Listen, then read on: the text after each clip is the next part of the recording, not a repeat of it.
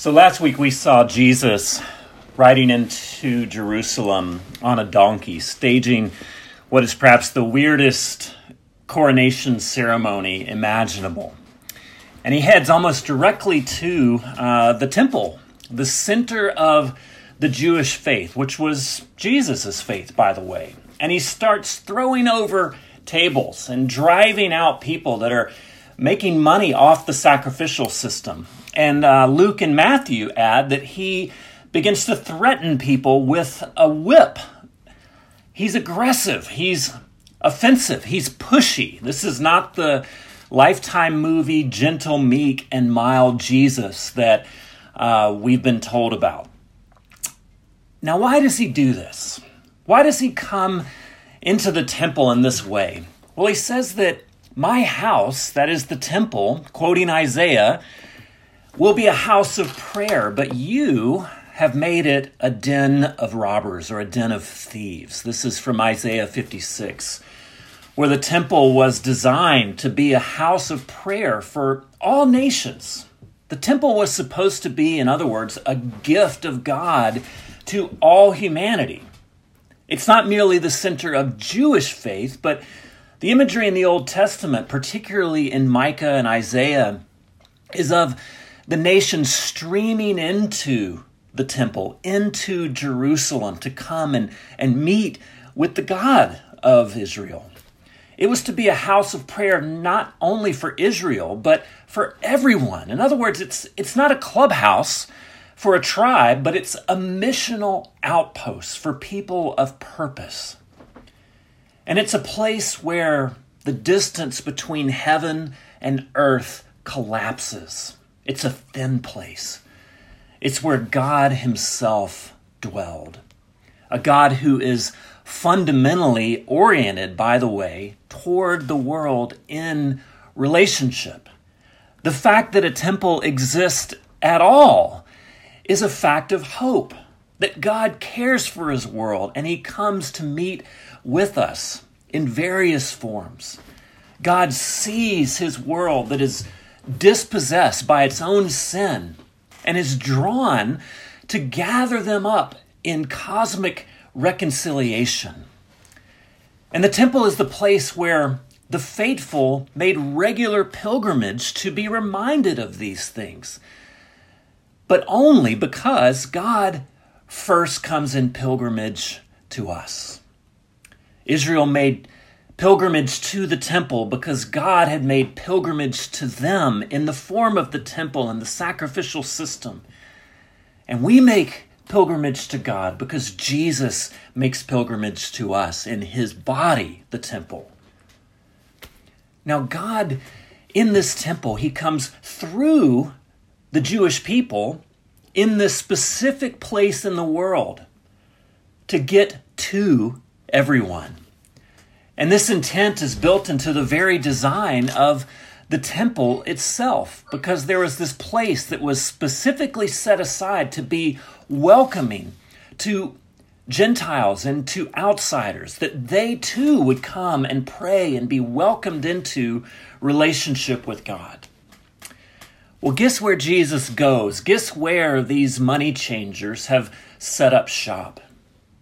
Likely in this court. Jesus is upset, you see, about more than just someone conducting commerce at the temple. This was actually necessary for those making pilgrimage to offer sacrifices, we will see.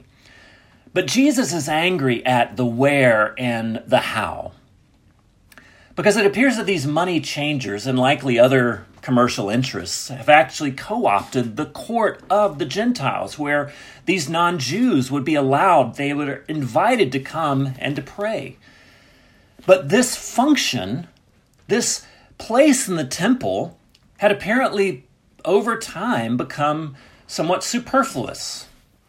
And this was a practice, that is, taking up this court with these tables of monetary exchange, was a practice basically of religious exclusivism in the name of commerce.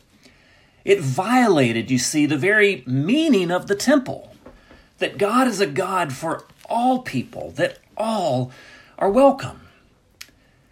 But think with me here for just a moment.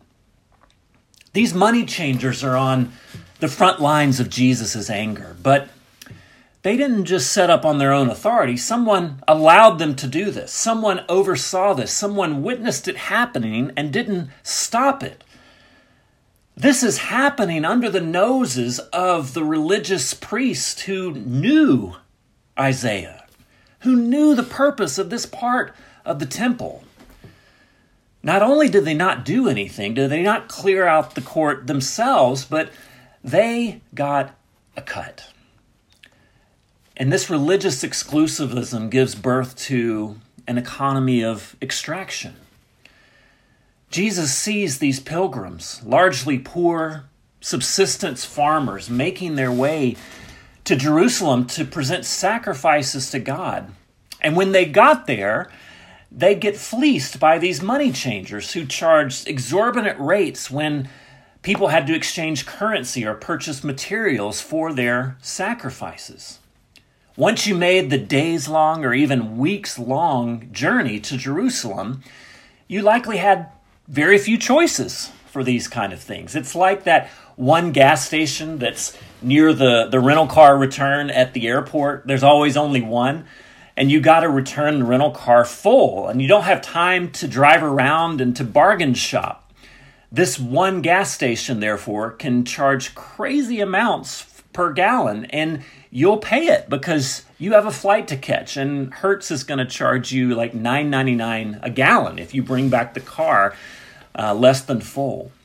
Well, this is what is happening. These pilgrims are streaming in, and they have this one opportunity to exchange money, to buy the sacrificial implements that they need, and they're being fleeced. The temple, a sign of God's free, unmerited goodness, has become now a house that is full of religious grifters. Probably back since the days of Solomon, religion had been used to separate people from their cash.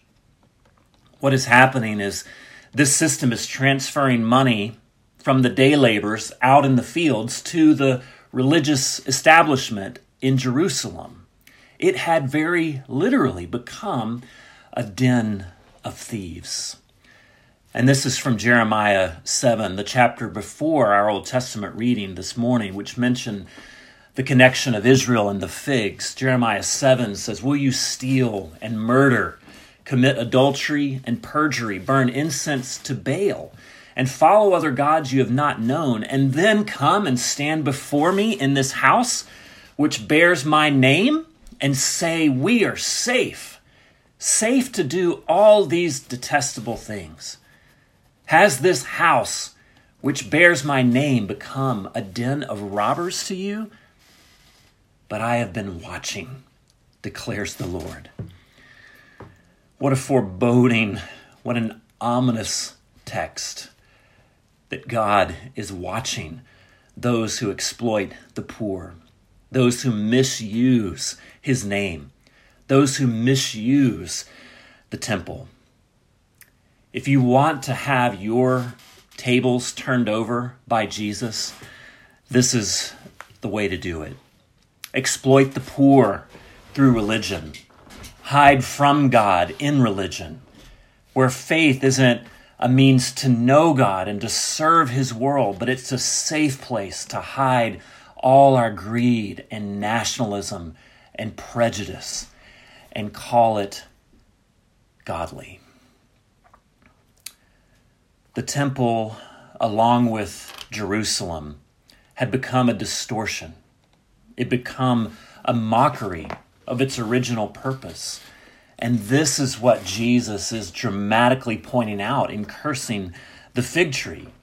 Figs were commonly associated with Israel in the Old Testament, as it was in Jeremiah 8 that we read. Figs were a source of life and vitality. They were a sign that the ground was fruitful. And in cursing this tree, Jesus is saying that Israel was, in a sense, meant to be God's perpetual tree of life, but it has become curved in on itself and dead to its own purposes. And in cursing the tree, Jesus is saying that something has to change, something new has to take place, that this old tree of life has become a tree of death, and something in its place must spring up and bring life, and that is him. How does he do this? He shows up on a donkey. He shows up with this band of misfits, putting his life on the line to save it. He comes for the outsider, for the excluded, for the unloved, because their place of welcome had been overrun by exploitation in the name of commerce.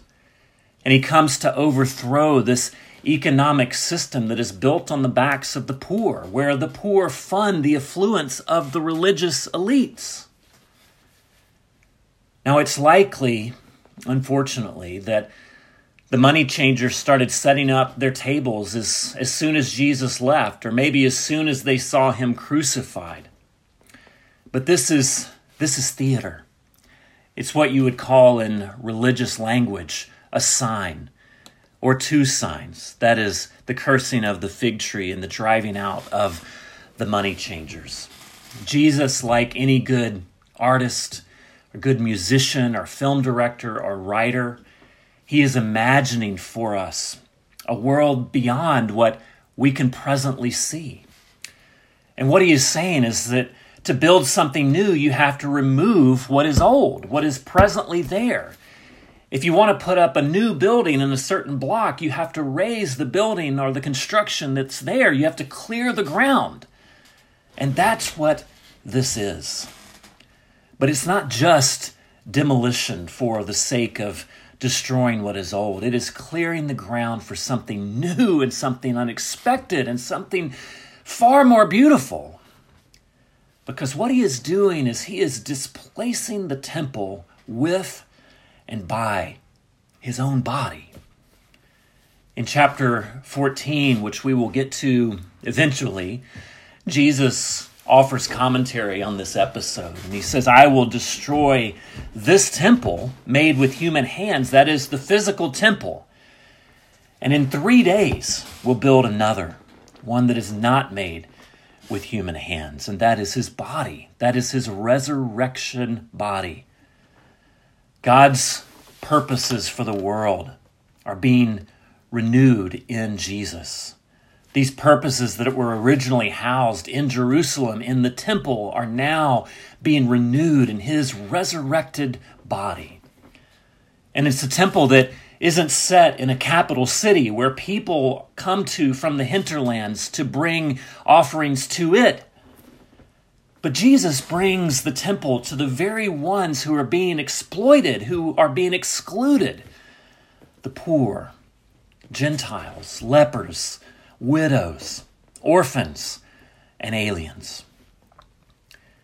And he's saying in doing so that God doesn't wait passively for you in the capital city.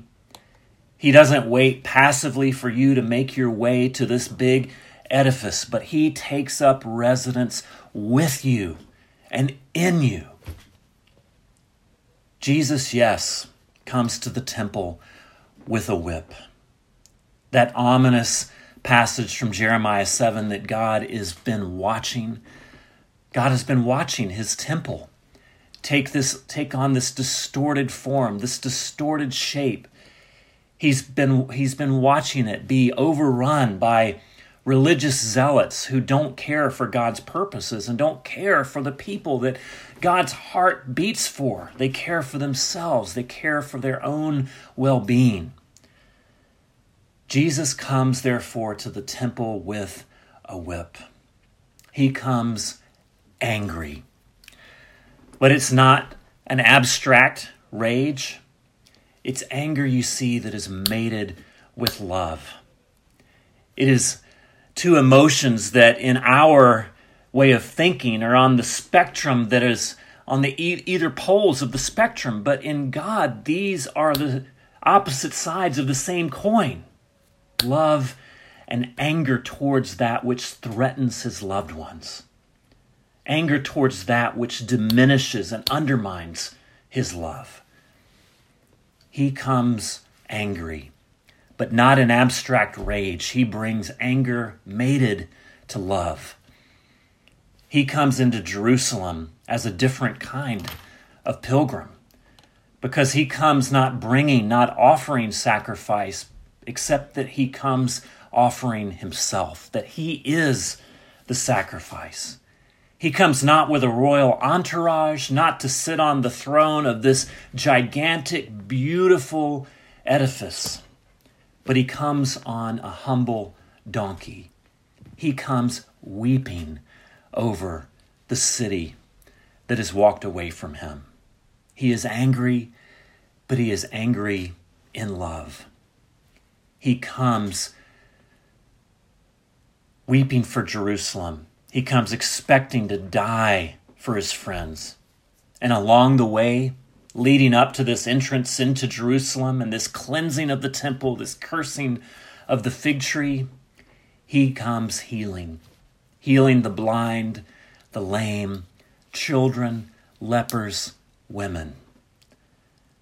Those are the people whose tears he carries into the temple.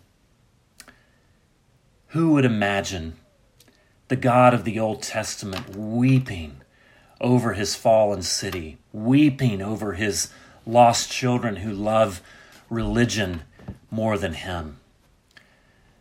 God watching us is not as ominous as it might sound. Him watching us and weeping over our sin is an act that is ultimately sprung from love. It is sprung from his promises of kindness, sprung from his promises of patience. These all go together. The city that he loves, the place where God has come to bring healing to his dispossessed world, has become a place that kills the prophets and exploits the faithful in the name of religion. Jesus comes liberating this temple imagery, reminding us that God throws open the doors of salvation to everyone, while at the same time warning the most devout insiders to never get too comfortable. The one who unites the extremes of human emotion, anger and love, curses and tears into one personality of wholeness. In the end, he demands an extreme response from you and I.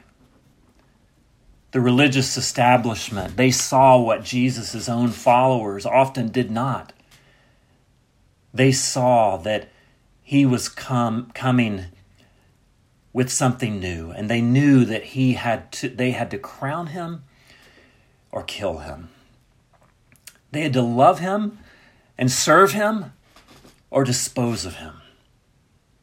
And we see later this similar whip of cords taken up by someone else at the behest of religious zealots who couldn't tolerate someone like Jesus. They colluded with Pilate to have Jesus flogged with a whip of cords and ultimately murdered. It's so easy, isn't it, to look at the undeniable greed and the corruption that marked the religious establishment of the day and say, they're the problem. That's the problem with the world. And in many ways it is. But I think we all know that we can't ultimately offload what's wrong with the world to others. How often we should be asking, do we make our way in the world with exclusion, with exploitation? How often do we long for a God who validates our strength and our standing and rewards our goodness rather than a God who dies in cultural shame? Friends, the real God, the living God, the Creator God, he calls us to crucify all of our illusions, to gravitate toward those on the margins, to cherish meekness and to practice love, and to join him in a crusade to die for the healing of his world. As we come to our time of feeding upon his love in a tangible, physical way as we come to the table. Let's pray and let's then confess our faith that we hold so dear, that is based upon this work of Jesus. Let's pray. Father, we pray that you would anoint your church in town to be a beacon of hope and of life and of safety and of welcome and of love for your whole world, particularly those that we know are neighbors who are suffering through the destruction of the COVID-19 virus, the destruction of flames, the destruction of boredom, of loneliness, of disconnection from community. Father, I pray that we would be a place of hope, a place of restoration. I pray that your church as a whole, in and around Portland and in and around our country and our world, would see how much you love and how much you long to see the nations stream in to your temple. And so, Father, I pray that we would open up our arms, that we would welcome our neighbors into your midst, that we would serve them with the tenacity that you, Jesus, serve us with. And Father, we pray as we come to the end of our service that you would instill in us hope for a new week, that you would create in us a new heart, that you would renew your mercies, so that we would live by mercy into the coming week. And we pray in your Son, Jesus' name. Amen.